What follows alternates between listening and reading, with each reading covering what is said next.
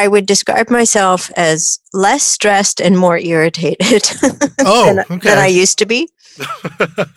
Irritated is a mood that I can work with. This is VANCOLOUR. We're at the West Coast.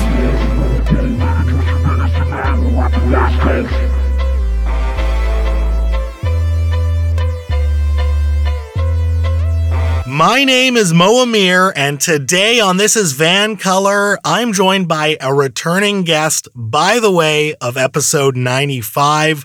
A lot has changed since we last spoke, and after 8 months, we do have a lot to talk about. She is the member of the Legislative Assembly in British Columbia for Cowichan Valley. She is the leader of the BC Green Party. She is here via the magic of Zoom. She is Sonia Furstenau. Sonia, how are you? I'm pretty good, Mo. I'm excited about tomorrow morning. My kids really know how to do Mother's Day. They've been planning for quite a while now, so I've got a lot to look forward to at this moment. Oh, wow. Well, I'm excited for you. That sounds like it's going to be a lot of fun. And I just want to thank you for coming back on the show. I feel like you and I have a lot of the same concerns when it comes to what's happening in the province right now. I just want to point out, the last time you were on the show, we recorded the episode, and episodes are usually recorded a few days in advance, and the writ was dropped upon the release of the episode, and suddenly we were in an election. So this time, fingers crossed, I'm hoping for a release of this podcast that doesn't coincide with news like that. But nevertheless, I appreciate your time. Thanks for being here. Yeah, if something on that scale were to happen again, I think you might be really hesitant to interview me. You might be a premonition, a good luck charm, or I don't know, something in that realm. We do have to talk about this bombshell news from earlier this week, or I should say last week. You've been a very big proponent of the BC government collecting and releasing granular data related to COVID-19. Certainly, it brings up issues of transparency in public health decision-making. It brings up issues surrounding equity when we talk about disaggregated race-based data. We've seen this type of neighborhood-based granular data made public in other jurisdictions in Canada, but we just weren't getting it here in BC. Of course, through Post Media, we've learned of these leaked reports that the BC health authorities, including the BC Centre for Disease Control, were collecting this data, but they were withholding COVID-19 data from the public. And this includes vaccination rates at the neighborhood levels, breakdowns about COVID-19 variants, and breakdowns by age, income, and ethnicity. I want you to explain it to me and the listener. Why is it a big deal that the government withheld all this information that they were collecting? They've obviously been making decisions based on this data, but why does it affect British Columbians that this information was not being released publicly? I've been thinking about this a lot and how to understand it in a way that would really resonate in our personal lives. So last night I thought, imagine if you're visiting your doctor and your doctor says, there's some stuff going on with your health. I'm not going to give you a lot of information. I'm not going to show you the test results, but here's the regime that you need to follow. Here are the choices, the sacrifices you need to make, and you just need to trust me. Don't ask me any questions. And honestly, Mo, that's the closest I can come to kind of encapsulating what I feel like the breakdown in the relationship has become between the government, the public health agencies, and the public at this point, which is for months and months since the beginning of the pandemic, really, there have been these calls for, please provide us with more data, clearer information, help us understand what's informing your decision-making process, help us understand why you're asking the public to do certain things, why you're choosing not to do other things. I mean, I think, any teachers listening right now are going to be asking the question, like, how is it that our concerns have been falling on deaf ears for the better part of a year now? And the response has been, you don't really need to know all that. Just trust us. And yet trust is built by being transparent, sharing information, answering questions honestly, listening to the concerns. And I just come back to the relationship between a doctor and a patient. Mm-hmm. If your doctor says to you, you need to do all these things, but I'm not going to tell you why, that's really hard. And, it's not, of course, there has been data. We've gotten the case counts. We get kind of flooded with numbers at every one of these press conferences. But the kind of data that has been asked for by journalists, this disaggregated race-based data, the data around neighborhoods, the vaccination data, the age-based data, all of this helps give all of us a clearer picture, not only about our personal risks, our personal choices and decision-making, but also what is this virus showing us about social inequities in this province? What is it showing us about inequality? And how do we use this information in a way that moves us to a better place as a province? We should absolutely be taking this moment that we're in historically and say, this isn't okay. The fact that not only has COVID shown us where the inequalities lie, but it's deepened those inequalities. The billionaires have done better. Working people have done worse. The impacts of this disease are felt far more by people who are already on the wrong end of the inequality scale. So we need to fix that. What I'm gathering is that there's sort of been a violation of the principle of transparency, but then more so than that, because this information has been withheld, British Columbians haven't been empowered in getting the full-scale picture of this pandemic, which of course affects all of us. Is that a fair summary? It's a fair summary. And I think the other piece of this, and it's one of my, topics that I think about and reflect on all the time, which is the health of democracy. Mm-hmm. And so when people don't feel that they have a trusting relationship with government, with people in power, with decision makers, you erode that foundational and absolutely essential piece of democracy, which is that trust. Now, we go to elections, different parties get elected. You may be disappointed with that outcome. Maybe your party didn't get elected, but the expectation, I think, that's been built into how we expect democracies to work is that whatever party gets in, there's these basic levels of accountability and transparency and relationship with the public that have to be maintained. Mm-hmm. And of course, in the last decades, we've seen a somewhat steady erosion of that with things like Harper and his secrecy around, documents and files, and the fact that there was a muzzling of government scientists. We see it with the, early days of the BC Liberals and the deregulation that happened in the BC government and the kind of putting off to qualified professionals and corporations to do oversight and monitoring of land use. We see it, it's a phenomenon that is almost universal in our democracies right now, which to me, again, not unlike COVID, it's like, oh, this is a moment we have to recognize that we need to turn this ship and we need to rebuild those foundational pieces of democracy because the alternative is not good. Now, obviously, you can't speak for why BC health authorities withheld this information, but from a speculative, theoretical standpoint, what was to gain from health authorities only releasing a fraction of their available COVID-19 data? Like, I'm guessing, they've crowded out the armchair epidemiologists from making criticisms, but beyond that, could keeping this information private really be used in a politically exploitative or manipulative way? Because as far as we know, the macro numbers that were being released were and are accurate, right? Yeah, I've thought about this a lot too, Mo, and ultimately I think, governments like to tell a story. We, as you were mentioning, our last interview was on the eve of the snap election, and we went into that snap election with a story. Look at British Columbia. We did so well with COVID-19. We're the great North American example of what's possible, and we did it by just asking people nicely to do what we want them to do. Right? There was this whole story. It was an appealing story.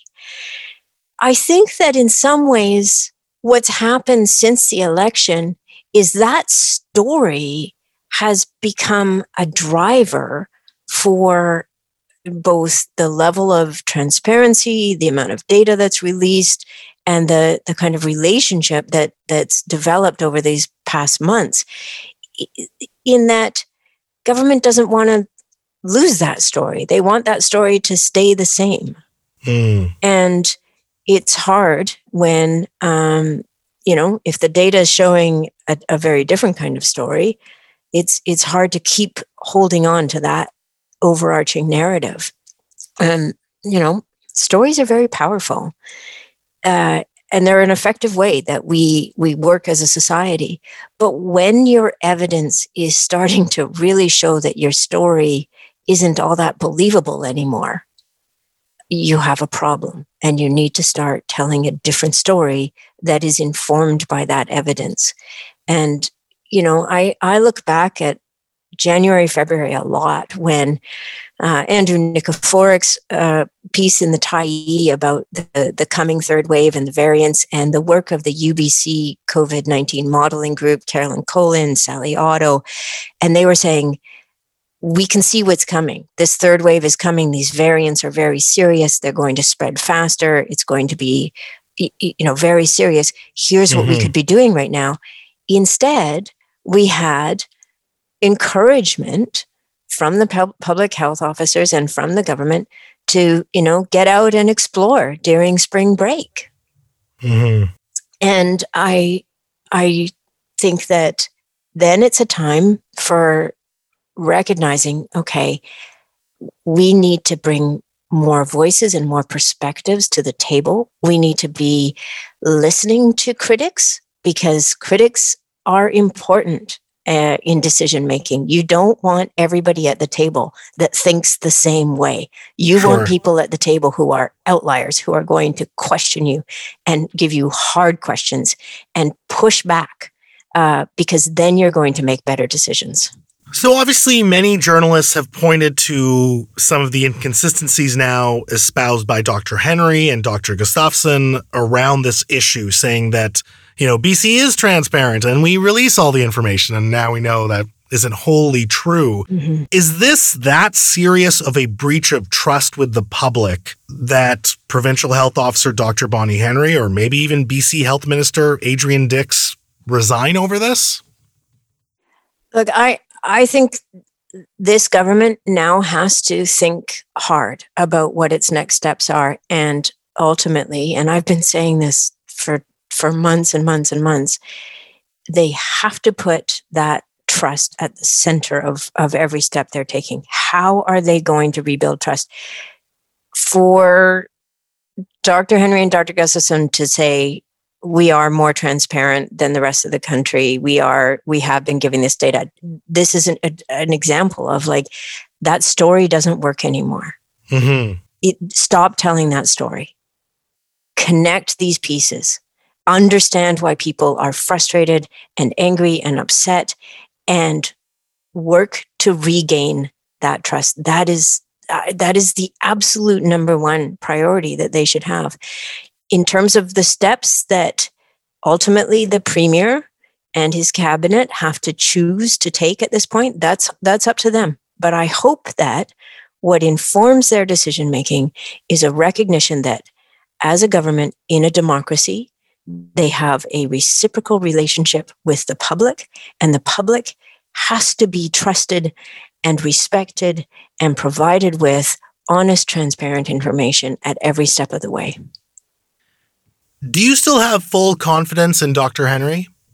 I think that it's a combination of things. I don't want to question Dr. Henry's skills and abilities.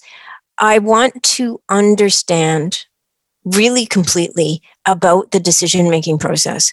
So when you have, on the one hand, Minister Dix or the Premier saying, oh, we defer to our provincial health officer on decision-making. But then on the other hand, when the Premier's asked a couple weeks ago about travel restrictions, he says to a reporter, we're going to discuss that at the cabinet table next week. Okay, I think that it's really essential that there is a clarity about how decisions are being made, what's informing those decisions, what are the goals that we're aiming for, how are we measuring success in those goals. So all of this, I think, would help to reduce the level of stress and anxiety that people are feeling, because when you're getting contradictory kind of accounts like that, it starts to get very worrying. And when we're in a health emergency and we all have elevated levels of stress, anxiety, now for well over a year, and we know that there are mental health impacts to that, the thing that we need from leaders right now is clear, consistent, open, transparent explanations of how and why they are making decisions. I keep repeating it, but I think it is the core piece here. I guess where I'm slightly confused is, I'm not questioning Dr. Henry's competence. I'm not questioning her credentials by any means, but you've made this case that what's happened is an erosion of trust and erosion of democracy. It goes against the principles of transparency. It's effectively being really bad for British Columbians in terms of withholding all this information and speaking to the contrary, saying that everything is transparent. So as an advocate for the collection and the release of this data, how can you say it's such a big deal on one hand, but then on the other hand, not ask for the accountability in terms of, okay, someone has to be accountable for why this happened? Oh, I absolutely think there has to be accountability. I'm saying that is on the government to address that. That is their job. And they need to step up and do that job. Absolutely. We're talking about cabinet and the public health office as well? Yeah, I think that there needs to be an acknowledgement. This is a moment for this government to come out and acknowledge, okay, we see that what this has done. We see the kind of impact that this has had to trust. And here are the steps that we're going to do to rebuild that. And at every step along the way, we are going to be more honest and transparent with you. I absolutely think there needs to be accountability. I'm just, and it's a line around to walk around, like, we didn't want to politicize a health emergency. That was what we saw in March, April, May, June, July, August. You saw all three parties in the legislature working collaboratively, recognizing that a health emergency goes beyond politicization. And so I'm not trying to score political points. This is why I keep saying, here's how I think you can do better. Here's why I think it matters. Here's what I want you to do to rebuild that trust. Like, if I was just interested in political point scoring, I wouldn't be talking about that, right? I just want my government. I'm a British Columbian. I want my government to do better on this front. I really do.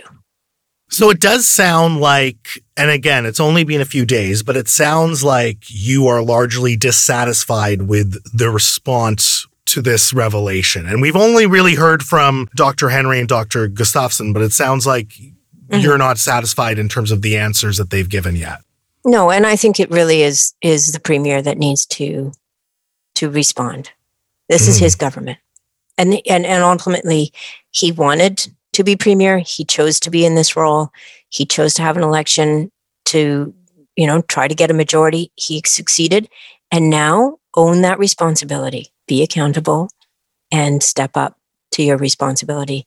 And then I think what could happen next is, not only are they going to move forward from this point with the level of transparency that is in these documents that were released, but they're going to try to do better on other fronts as well. We've been asking, for example, about are you collecting data on long COVID? So when we look at the BC CDC site, it says this many people have had COVID-19, this many, X number are quote unquote recovered. But we know that that's not an accurate representation, that for a certain portion of people, they're not recovered. They're suffering from these long COVID symptoms. They have fatigue, they have brain fog, they have joint pain, muscle pain. There's a whole range of physiological and neurological symptoms that in other countries, there's quite an effort going into collecting the data around that, trying to understand it. And I know we have 2 long COVID clinics, but they are really limited in who they're serving. You have to have tested positive for COVID, for example. And so in the early days when the tests were not being widely used and there were presumptive positives, people who are now, a year later struggling on a day-to-day basis are being told, no, you don't qualify for even just being a participant in this research. So I think that there's other areas now that I'd like to see some proactive actions from this government, and particularly around long COVID, because we need to get policies in place that recognize that for some people, and the really alarming thing about what other countries are looking at with long COVID, the UK and the US in particular, is that it is affecting people at their kind of prime working ages, right? Between 25 and 40. It's affecting more women than men, and that the symptoms can be debilitating to the point that people can't resume work. That's something we have to be taking very seriously. Sure. What are the policies we're putting in place to ensure that these people have protection? Last question on this data issue. I really want you to convey to the listener how serious you think this whole thing is. So from a scale of nothing burger to we need to go to an election right now because there's no trust in the government, how serious is this revelation that the BC government has been withholding information from the public while at the same time saying that, oh yeah, we've been giving you everything that we have? It is serious. And it should be taken seriously. It shouldn't be brushed off by government. Now, for a lot of people just trying to make it through their day-to-day lives right now, it might feel like, okay, well, how does this affect me? What does this mean for me? But the reality is, when we have governments that are making decisions that are informed by data and evidence in a democracy, we should be, as the public, expecting to know that data and that evidence. And when you hear people like Carolyn Colin talk about this, the data is public data. It belongs to the public. And public health ultimately should have at its core the idea that you operate at a public health level in a way that improves the social conditions of society. So you collect that data to understand where those social conditions need improving, and you use that to inform your policies to get you to better outcomes for more people in your society. And when we have the data that shows, for example, that the highest positivity rates are in the neighborhoods in Surrey where the lowest vaccination rates are, that should be a very major red flag for all of us. We're not getting the public health care to the people who need it the most. We need to fix that. Now, you have been very critical of the provincial government's overall COVID-19 response. You went so far as to call it complacent. I'm sure we could fill the hour with detailed criticisms, but can you summarize the biggest pieces of what the government did or didn't do that made you feel like they were not active enough, that they did not provide the type of leadership that BC required? Because these are all criticisms that you've made.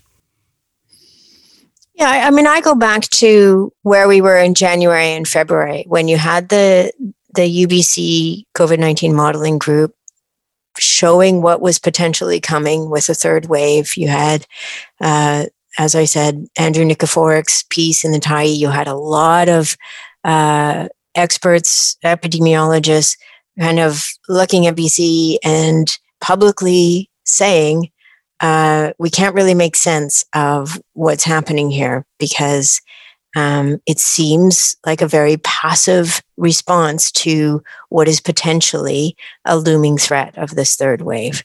Mm-hmm. And I look at this as not just in relation to COVID, and I've heard others comment on this, and I think that this is one of the ways that we can learn from this, but we have many overlapping crises right now.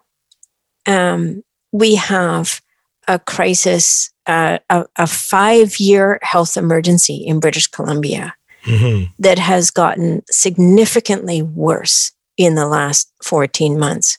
We are now losing 5 to 6 people's lives every day in BC to a toxic drug supply. We have a growing inequality crisis in British Columbia, and inequality is really corrosive to the well-being of society in general and to everybody in that society. We have a climate emergency globally. And we have a housing crisis in British Columbia and in Canada, but here in BC, I mean, the last year has not only exacerbated inequality, but if you're not a homeowner at this point, you just saw prices of housing go up 30 to 40% in the last year. So you're even further away from being a homeowner than you were before this pandemic hit. So we have these overlapping crises, and we can't really afford, in my mind, we can't afford to be passive about them. We can't afford to just kind of keep shrugging our shoulders and sort of being of this mindset, oh, well, we'll wait and see what happens. And then if it gets really bad, we'll do something. When we have so much evidence and so much information and so many solutions that we could be implementing, it, to me, is irresponsible to be passive about these emergencies. So the toxic drug supply, Dr. Henry herself in her 2019 report, laid out that what we need is a regulated safe supply. There isn't a drug policy analyst or expert out there that seems to be in disagreement with this. If we want people to stop dying from a toxic drug supply, then we have to make sure that they have access to a regulated safe supply. I sent my husband out last night. I was really craving a beer. He went to a government regulated store and bought some regulated safe supply of beer. Right? I mean, it might seem strange to compare it, but that's exactly what it is. It's not a healthy substance.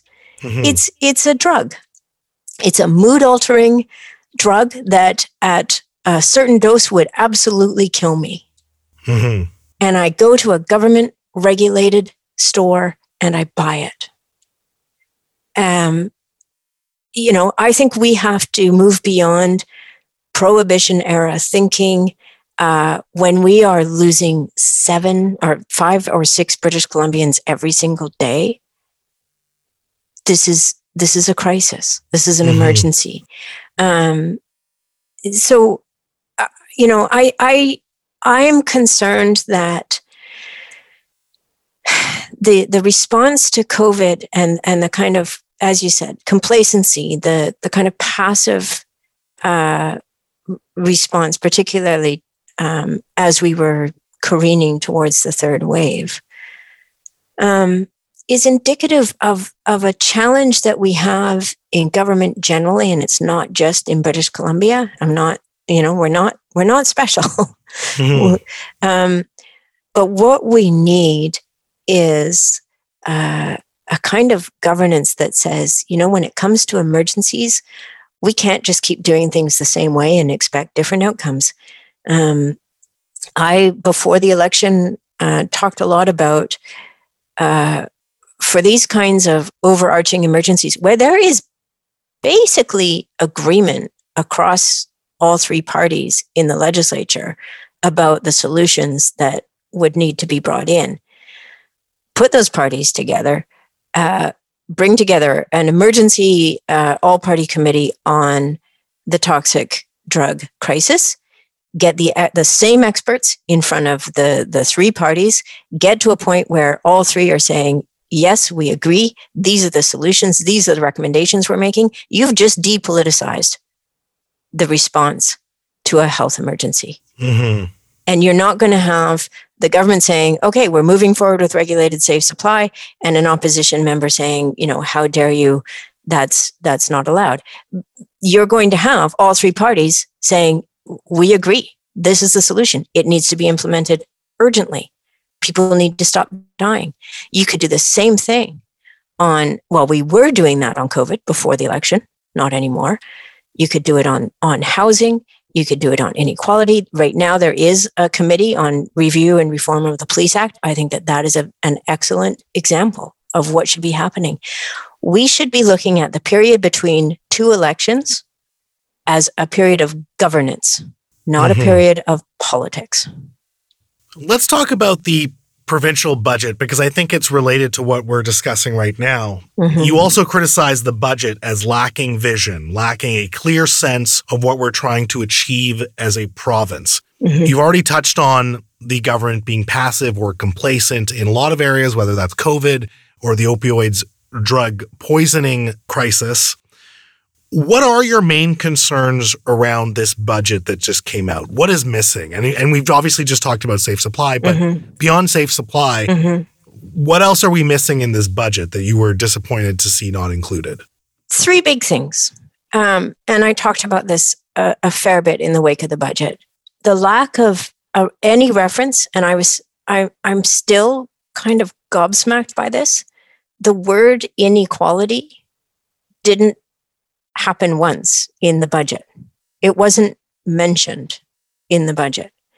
Climate change was there, but pretty peripheral, pretty on the edge, and the mental health supports, I applaud the investment into mental health supports, but they are mostly crisis supports. They're kind of like trying to put out fires in various places, as opposed to saying we need a systemic approach to mental health that recognizes that it is absolutely a part of health and healthcare. Mm-hmm. And we need to incorporate it in a systemic way into our healthcare system. So the mental health piece, yes, there was a nod to it being important, but we want to see systemic change there. The inadequate plan around climate change, we're continuing to subsidize the oil and gas industry in this province. We're spending $16 billion and growing for a dam that we don't really need, but that will be used to provide subsidized electricity to the LNG industry. And when you look at the ambitious plan that's being brought forward by President Biden, we are now in danger of being left behind, being a laggard in response to climate change. Much of the world is responding in a way that says we got to start putting our money where we want to get outcomes. And if we want to transition our economy, we can't just keep doing the same things. It will not transition by itself. And then the inequality piece. I mean, to not mention inequality in a budget at the month 14 of COVID-19, where, as we've been talking about, this pandemic has certainly shone a giant floodlight on both how deep inequality is and how dangerous it is, to not put that at the center of your overarching goal as a government, to be recognizing that this is something that we need to put policies in place. We need to have goals. We need to have measures that ensure that we're getting to those goals around reducing inequality in this province. I'm actually pretty surprised from a New Democrat government that is a budget that would overlook inequality. So what does inequality look like in a budget? Like, we're talking about it conceptually and we understand that it exists, but what sort of things would be in a budget that would effectively address inequality? Mm-hmm. Ultimately, it starts with a lens. It says, okay, the lens that we are going to apply to budgeting and to spending money in this province is going to have this lens of, does this reduce inequality or not? And if it's not, that's probably not a policy we want to go through. And then we're going to show how applying that lens of inequality means that we are going to measure the success of our policies, of how we're spending money, in terms of, have they resulted in a reduction in inequality? So it starts with, and this is again what I think the budget really lacked. It has lots of good investments and spending initiatives. There's lots in there, and some of it even does address issues of inequality. But there's no overarching sense of a goal or a purpose in this budget. Mm-hmm. It's not like we're starting on a journey. It's 2021. We've just come through what for most of us has been the most disruptive and difficult year of many of our lives. And we're going to start this journey towards a British Columbia that we can feel excited about, that we can feel proud of, that's going to pull us together, that recognizes the importance of collective well-being, that recognizes that we are better when we are working together on trying to create a future that is going to be better for our children and our grandchildren. And here are the goals that we're going for. And here's how we're going to measure those goals. And here's how we're going to measure success. And let's get moving on this journey together. That didn't exist in this budget. And what I would have hoped for was like the budget being a kind of a roadmap, with the final chapter getting us to a place. I'm mixing my metaphors now, Mo, but that's okay. The final chapter being a place that we can actually envision together of a more equitable society, of a society where we are actively anti-racist, a society where kids are not going to school in a system that feels like it is constantly operating in a place of scarcity, in a society where anyone who is struggling with mental health issues knows where they can turn to get the supports they need when they need them, in a society where we have recognized how important biodiversity and the protection of species is. And we are going to lean into, the Guardian program, into Indigenous protected areas. We're going to lean into the fact that we see the success of programs like this in other jurisdictions, even here in BC. And that's the future we want. We're going to tell our kids, you know what? We've been degrading our environment generation over generation. We're going to turn that around. We're going to start making it better, so that what we inherited from our parents, you're going to actually get something better from us. That's the kind of story and journey that I would like us to be on in this province. And I think a lot of people also are ready for that. And that's what was missing in this budget. And so you have talked about this moment being a moment for transformational change. But I guess my question is, and it's basic, but I still think it's important. Why now? Like, certainly Chrystia Freeland caught blowback for calling the COVID-19 pandemic, quote unquote, a political opportunity. And there are some critics that would say, no, the focus should be purely on public health and restoring the economy, not this huge transformative, public project of rethinking society. So why now? Well, for a number of reasons. One, the conditions that existed before COVID-19 exactly led us to that moment. So, and we've had warnings from scientists and epidemiologists for many, many years, and we're seeing an uptick in these kinds of new viruses, new bacterias that are emerging from, how we operate globally, that are creating these conditions for the emergence of pandemics. I would ideally like us to not continue to create conditions for future global pandemics, but also the conditions of inequality that meant that COVID hurt people so much more who were so much less able to have the choices to do things like work from home or rely on their savings or keep them and their families safe because they had no choice in the economy that exists right now. Mm-hmm. And so that economy, this economy that we are operating in, has created exactly the outcomes we've gotten right now. And I think we can all agree, like, these have not been good outcomes for a lot of people. Some people, have benefited enormously. The super rich have gotten even richer. Mm-hmm. Even the kind of the people with wealth and assets have generally seen their wealth increase over this year, right? They're spending less. The house prices have gone up, and they've been protected because they can work from home. Mm-hmm. And I count myself among that. I know the privilege that I have. I am a beneficiary of this system.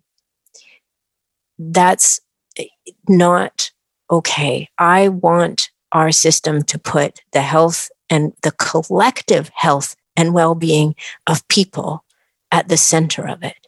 And mm-hmm. that's what we have to measure. We talk about genuine progress indicators.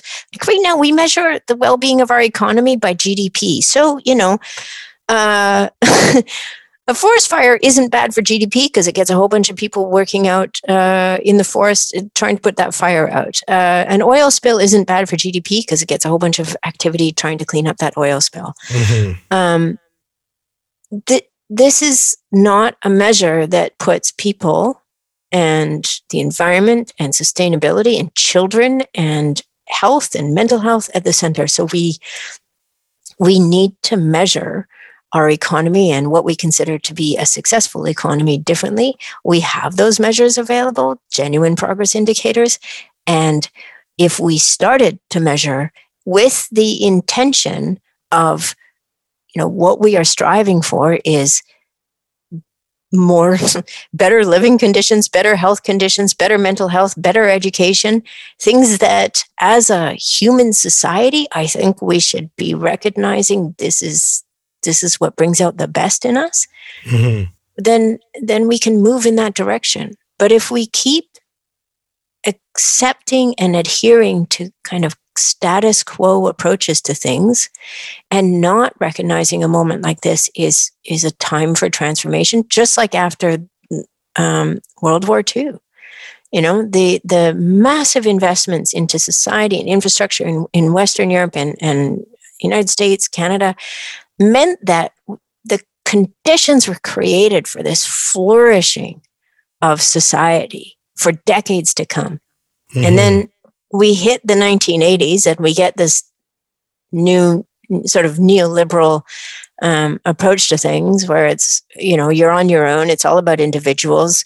Some of you will be great, and that's because you've earned it. And some of you will just have to suffer. And that's because you just can't make it in this system, which is really geared against you.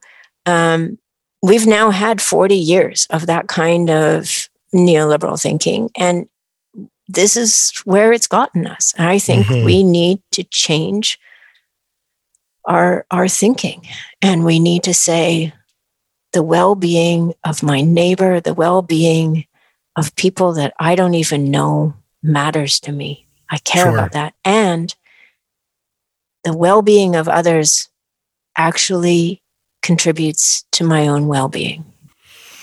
Yeah, absolutely. Certainly when we think of people like frontline workers or the people in our community that keep things going in moments of crisis, I would agree with you. I want to go back to the election after all the votes were counted. The BC Green Party lost a seat. The BC NDP won a strong majority. What has the transition been like for you, going from a minority government where the BC Greens, through the Confidence and Supply Accord with the BC NDP, effectively held together a stable minority government, to now being an opposition party with only 2 seats under a majority BC NDP government? What's that been like? It's been an interesting transition, and I think that it's been an adjustment to go from what had been a lot of communication between us and the government and a lot of input into bills that were coming forward, into just sort of the general work that was going on. That's gone. It does not exist anymore. We've gone back to standard playbook of majoritarian government, which is we've got all the power and, we don't really have to talk to or bring anybody else along. So why would we? And that's disappointing to say the least. But I recognized quite early on that in my new role, which I was just adjusting to as the leader of the party, that all these things that you and I have just talked about, these aspirations for society, these aspirations for this province, that the place that I could start, the place where I have some capacity to influence is internally. So, and that's personally, that's me. So putting in place measures that I am doing to take care of my well-being. I meditate very regularly now, usually twice a day. Oh, okay, cool. I am doing my best to exercise regularly. I spend the time that I spend at home with family. I just try to sort of, really, burrow into the joy that home and family gives me. And then I wanted to extend that to our organization. So starting with our caucus office. So Adam and I, the 2 MLAs, and we have 7 staff in our caucus office.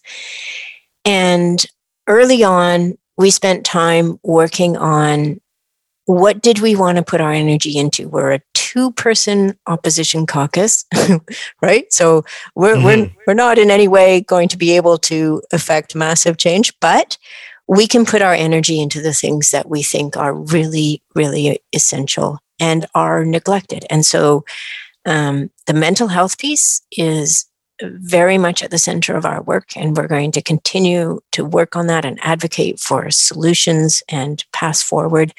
And that encompasses a lot, right? Mm. And so there's our purpose. We established clear purpose going into the December session and then again coming into the spring session. What is our purpose and how are we going to work on that? And then I talk a lot about joy. I want us to have joy in our work. I want the people that are working with us to also have their well-being at the center of things. I want people to be well in our caucus, in our constituency offices, and ultimately in our entire organization. I want our organization to be healthy and well. I want it to reflect the diversity of this province. I want it to be really existing as a model of what we're striving for. Because I think that unless we can kind of show that we're committed to these values and these ideas and these principles in how we operate, it's going to be very hard for us to make the case for government taking these on. So purpose and joy, health and well-being. I don't want there to be any fear in our organization. I want us to be recognizing that we are going to make mistakes, all of us, all the time. And that's good because that's how you learn, and that nobody should be afraid of making mistakes. And I want the people that I work with to know that I love and admire and respect them and care for them very deeply. And for us to try to bring some well-being to this whole province, we have to start in our own world. And I respect and admire that, and that makes a lot of sense in terms of the ethos of leadership and the ethos that you were trying to infuse into your own organization. I suppose, I mean, you've just conceded that the BC Greens have effectively lost influence, and that's the reality of the situation. So then how are you exerting the power that you do have to win over either the hearts and minds of the governing party or the hearts and minds of British Columbians? I'm gonna reject the premise of your question, Mo. I don't think we've lost influence at all. In fact, if we looked at the data, but you just said, and sorry to push back, but you just said that you know the same interactions that you were having before. Okay. You don't have those anymore. You're right. We don't have the same relationship. We don't have the kind of internal mechanisms that we did before in terms of being able to participate in reviewing and amending and adjusting legislation, or those kinds of internal conversations and discussions. No, you're right; those aren't happening. Externally, I would say, and again, I'll come back to the data, in terms of our capacity to raise issues, to put issues on the political agenda in this province, I think we've gotten better.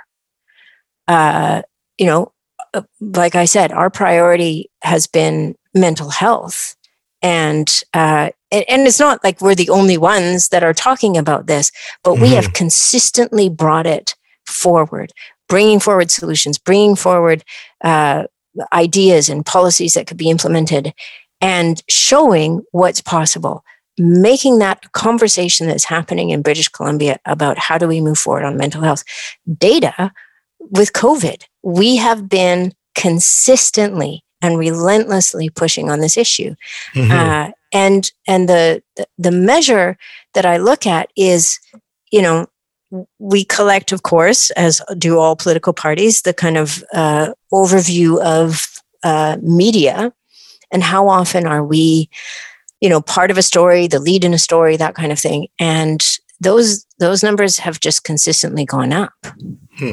And I would say that what we're able to do, because we are clear in our purpose and our intention, and we operate from a place of working very hard to be informed by evidence, be informed by experts. I make it, it's really important to me. It's a priority that when I'm speaking about something, I'm speaking from a place that is informed. If I don't know the answer to something, I'm going to say, I don't know the answer to that. I being honest, as we started this whole conversation, being honest, being accurate, being backed up by data and evidence really matters to me. And part of that's like my training as a historian. You don't make big statements unless you have evidence to back them up. But it's also just how I think governance should work. We shouldn't be relying on political rhetoric. We should be looking at, what are accurate, clear, honest solutions that we can be putting forward. So I think that,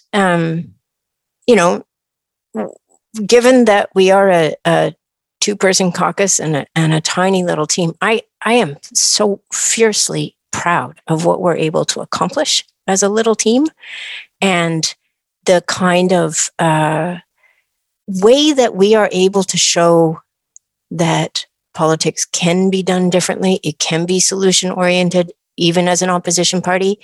We don't, we, yes, hold the government to account. Yes, we are critical, but it's always a 1-2.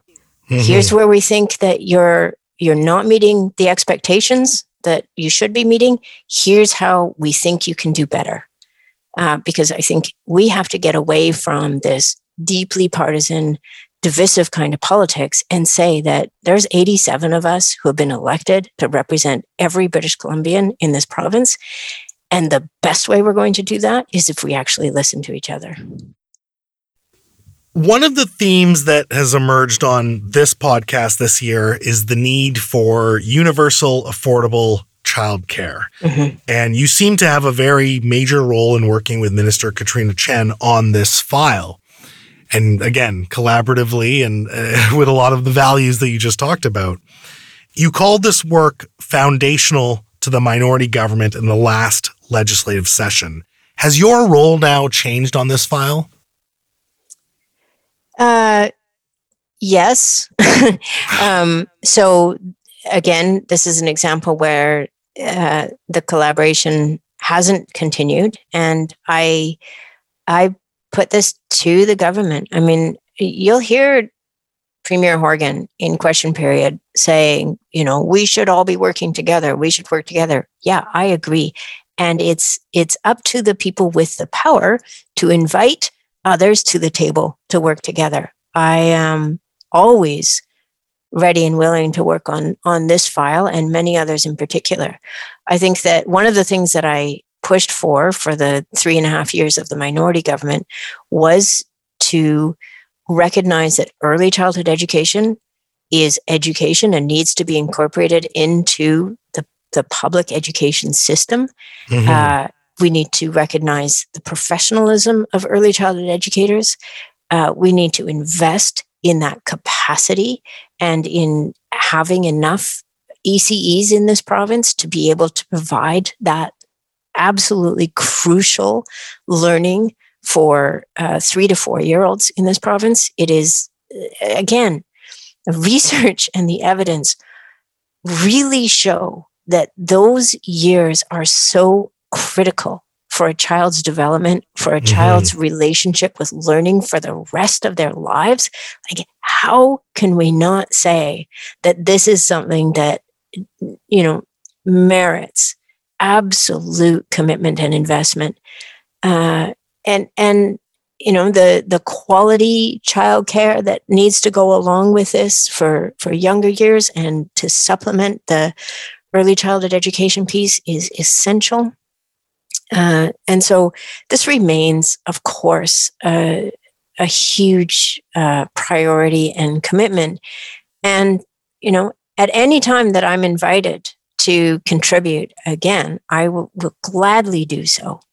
And I think that that's something that I really want this government to recognize is they can talk about working together, but it really is up to them to invite and to make that space at the table and to recognize that decision-making is improved when you have more perspectives, more diversity. And again, when you have not everybody agreeing all the time, when you have pushback. Setting aside the perhaps loss of the collaborative approach, is affordable, universal childcare still headed in the right direction? Because there were advocates who were quite disappointed with the provincial budget, particularly in this realm. So what's your take? Are we moving slowly? Are we moving backwards? Where are we headed right now with childcare? Yeah, I agree with the advocates. This wasn't a time to take the foot off the pedal on affordable, accessible, quality early childhood care. This was the time to lean in and again, don't be passive. Don't wait for the federal government. They've made a promise in their budget. It's good. However, we can recognize that the budget that just came out from the federal government is very much a campaign document. They're almost everybody is anticipating a fall election. And so that is in no way a guarantee. And so we've started the good work in British Columbia. There's a long way to go. And ultimately, investing in the infrastructure. And by that, I mean, spaces for early childhood educators, looking at a system that if you're wanting to go down this career path, you can start in grade 12 with taking some courses. Just as we transition with a lot of here in Cowichan, we have the trades program where high school students can get started when they're still in high school. You can get going on your passion, ensuring that it is a career that is family supporting, because how much you value the professionals in this system is also a reflection on how much you value what the children are going to be getting out of it. We need to value early childhood educators. They are educators. They are teachers.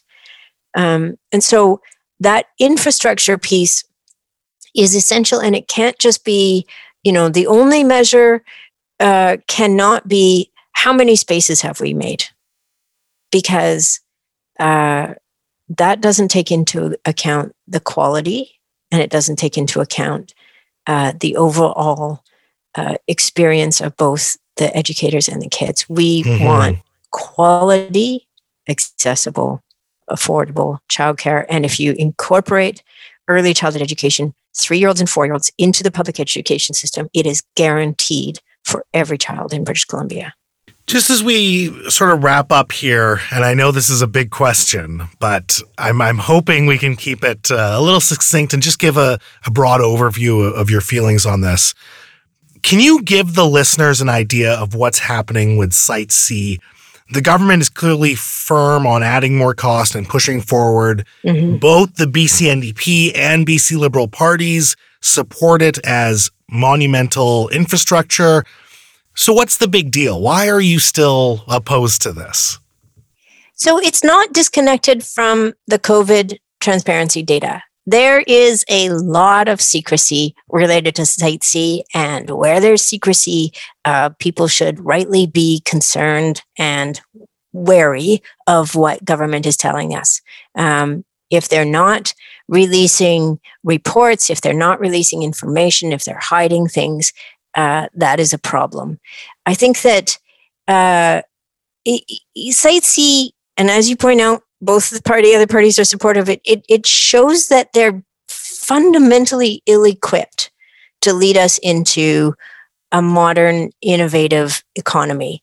Mega projects, and again, you just have to look at the history of mega projects. They are always overcost, over time, and they underdeliver. This is the most consistent thing about mega projects everywhere.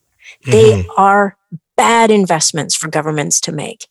And there have been so many opportunities along the way for both the Liberals and the NDP to back away from this bonfire of what is currently a $16 billion waste, and it's only going to get bigger. And what we could have had, and this is what is so distressing, and I remember the grief I felt in 2017, was that vision of distributed, clean, renewable energy projects that create anchor economic opportunities in communities all over BC that are collaborative with First Nations, that move us into that both distributed energy, but also a distributed economy that says, let's flatten the playing field in British Columbia so that wherever you are, there is this anchor for your economy in your community, and you're contributing to moving us forward towards transition away from fossil fuels. Site C, the NDP like to try to not make this connection, but it exists. It exists in order to provide subsidized electricity to the LNG industry. So it's a $16 billion boondoggle that is going to be an ongoing subsidy to the oil and gas industry at a time when we are seeing impacts from climate change becoming more severe and more constant all the time. It's mind-boggling, Mo. I want to end on this note, and it's going to be asking for your hot take effectively. Okay. If we consider progressivism to be very loosely defined as an ideology that tries, among other things, to encompass more areas of health into public health care, such as mental health and prescription medicine, provide environmental protections to combat climate change, to provide a fair tax burden and leveling out the playing field of opportunity for education. All of these things to seek more equity in disparate systemic outcomes that we currently observe. In your opinion, does British Columbia have a progressive provincial government? No, not really. I mean, and this goes back to the conversation we've had about the budget, about COVID and the data and the decision making. I think a progressive government, as you've described, as you've just detailed, really identifies the outcomes that you've laid out, right? More equitable, less disparate outcomes, better education, better health and well-being outcomes for people. If that's what we're considering as progressive, and then I'm going to add, a healthy democracy on top of that, then we have to name those outcomes, identify the policies that are going to get there, and measure our success by how quickly we're moving towards those outcomes. That's what we need to do. And I think that this moment we're in really gives us, again, this opportunity to say, okay, it's time to reorient. We have to move away from the status quo in how we're doing things. And we have to say, I want to be in a province in which everybody's needs can be met. People have the conditions to thrive. Our communities are connected and healthy and safe and vibrant and diverse. And we have a joy living in our communities. Our natural systems are protecting us because we're protecting them. We can rely on them for clean air and good soil, clean water. And our democratic institutions and our governments are trustworthy. That's the vision I have for British Columbia. And you don't think this current government has been living up to that? No. Fair enough. Sonia, this was a pleasure as always. Last time you were here, we shared such a special moment when you pleaded with my friend Harrison Johnston to run for the BC Greens in my home riding of North Vancouver Seymour. Maybe one of my favorite endings to a podcast. I'm not going to try to outdo that, but I want to make it personal again.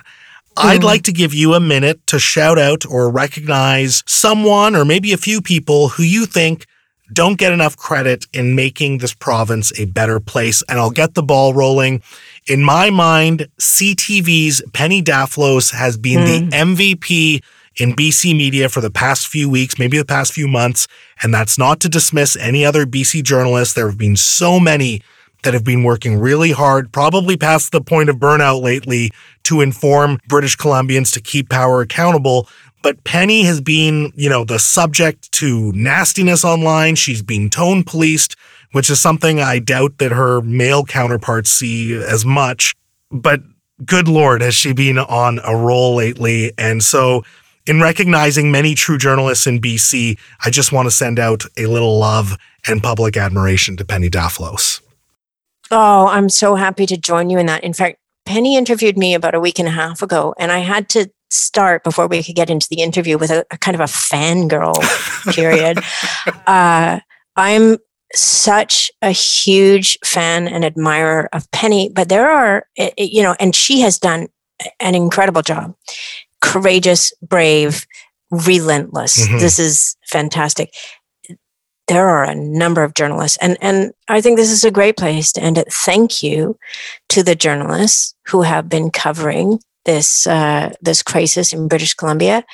To all of you who have been doing your job, and again, it's the job in a democracy of journalists to hold government to account, to demand truth, to look for the facts, to dig up the evidence, and to ask the really hard questions. And I am just so grateful to the incredible journalists that have been taking this on and relentlessly fighting for honesty, accountability, and transparency for 14 months. And keep going. We need you. I love it so much. Sonia, thank you so much for your time. Thank you, Mo. Always such a pleasure. All the best. Okay, take care. People, you knew she'd be back. She's the BC MLA for the Cowichan Valley and the leader of the BC Green Party. She is Sonia Furstenau, and I am Mo Amir telling you that in a city where you can be anything, be colorful. Peace.